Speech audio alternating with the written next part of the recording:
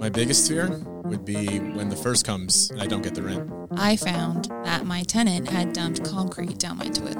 Can you believe Fair Housing fined me $5,000 for that? How do you onboard your tenants? What do you do? I don't even know if I do it right. If you're a landlord, don't just rent, rent perfect. The Rent Perfect podcast with property expert and private investigator, David Pickron. Well, here we are, another episode of the Rent Perfect podcast. David Pickron here, joined by my usual co-host. Happy to be here. Scott Aubrey. So good. How you doing, Scotty? Doing amazing, thank you. Awesome. It's chilling out a little bit outside for us, starting to have to put on a few layers in Arizona. Yep. You know, our friends up north would come down here. They'd still have, like, tank tops on. Shorts, and, flip-flops, Here we are, turning the heaters on when it's 68 I wore long degrees. pants today, and that's how cold it was. That is awesome. Hey, like us, subscribe to us. We certainly appreciate your comments and your feedback for sure. It really gives us ideas on future episodes. I want to talk about onboarding today. You know, we're always talking about doing criminal background checks or doing credit checks. But isn't it interesting where, as a seasoned landlord, you can kind of tell where your relationship is going long before you even get to asking the particulars, right? Yeah. For to get the final application. And what I mean by that is I love as an investigator, just by heart, and I hope that those watching really see themselves as a property investigator, as a landlord investigator, because that's really what we are. We need to investigate to make the best decision, right? Yep. But I always love when I ask questions and I just get a deer in the headlights kind of look, I mean, I know you watch a lot of like cop TV. Yeah, right? I love cop TV. And so I know you probably have some story locked away where like a police officer shows up to a car. So anybody who's ever watched any kind of police programming, right? And this is like reality TV police stuff. But I'm always amazed that when the officer pulls the person over and they come up and they license and registration and they start getting pushback just on that, right? And then, then it escalates to, hey, can I look in the back seat of the car? And the driver becomes evasive and they become defensive. And it's like, well, do you have a warrant? The officer's, no, I don't have a warrant. I'm going to look in the no, so all of a sudden that driver, by behavior, has said, red flags, I'm guilty of something, officer. And I'm like, and as I watch this, I'm like, this never ends well, right? I've been pulled over really only a handful of times in 50 years, right? Yeah. Just a handful of times, okay? And I've never, if the officer says, hey, can I look in the trunk? I'm like, have at it. I probably got a set of golf clubs back there or something, right? Yeah. But I know because I'm not guilty, because I don't have anything there, I'm not defensive. I'm not trying to be evasive and be like, I don't want you to look at that. And I think when we translate that same behavior into us onboarding tenants, right, we start asking questions, and just by looking at behavior sometimes we sense our antennas are tingling going, this doesn't feel right. Right. Now, I see this sometimes after I show my property. They say, hey, I'm interested.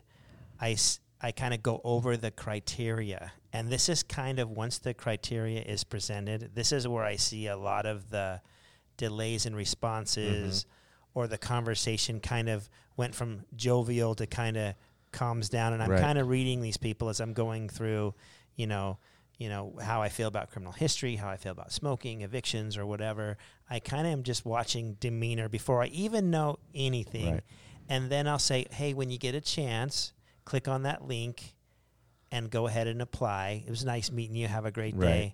I know if an hour or 2 or 3 goes by, I know there was something I said in that criteria where they're thinking, do I waste my $50 application fee when he has told me that I will not qualify based on this which I have? Right. And so I start to see a different type of communication going on with my applicant than the person who only has the golf clubs in the back of the trunk, right? That person is great. I'll get on it. They're usually letting me know, hey, I have to work until 4, but right at 4, I'll start my application at 4:15. And you can just tell by the conversation back and forth already the direction that you're going to head, right? Yeah. And we kind of talk about like innocent until proven guilty.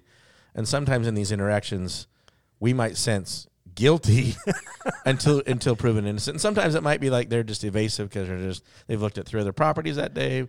Right. But usually smoke is fire. You know, smoke indicates fire, and we've kind of weed Right. those things out. So. And I don't want to really say that my constitutional rental home constitution is you're guilty until proven innocent, because sometimes we tag guilty with criminal history. Right, yeah. But I think I'm going to say you're not approved until you're approved. Yeah. Right? It's not that you start out approved and then I start finding things on you and then unapprove you, right? Mm-hmm.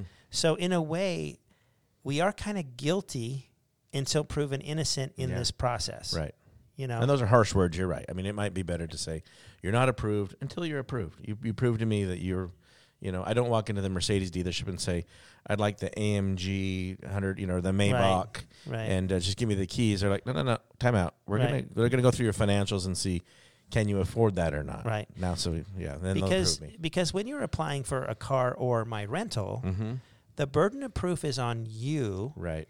To give me what I need. Really, all I'm doing is I'm verifying everything that you're giving me is valid. That's really, I'm not really even like seeing much other than tell me your story. Let me just validate it. And if it passes my criteria, you're now approved. I think the federal government would love it the other way, though. I think they would love first guy who calls you, says, I want your place, is approved.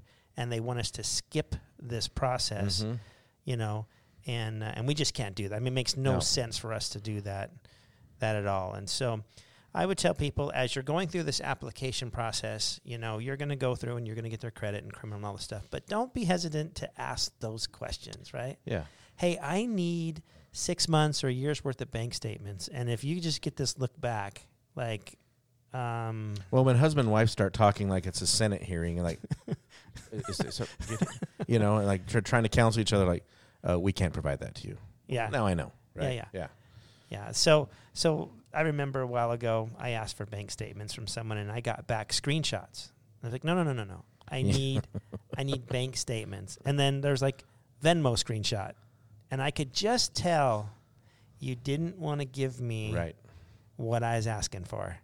And eventually I moved on to some other applicant. But just look for those little telltale signs. It either flows and works and makes sense, or you're constantly battling. If you're constantly battling, you just might find that they won't pass your criteria.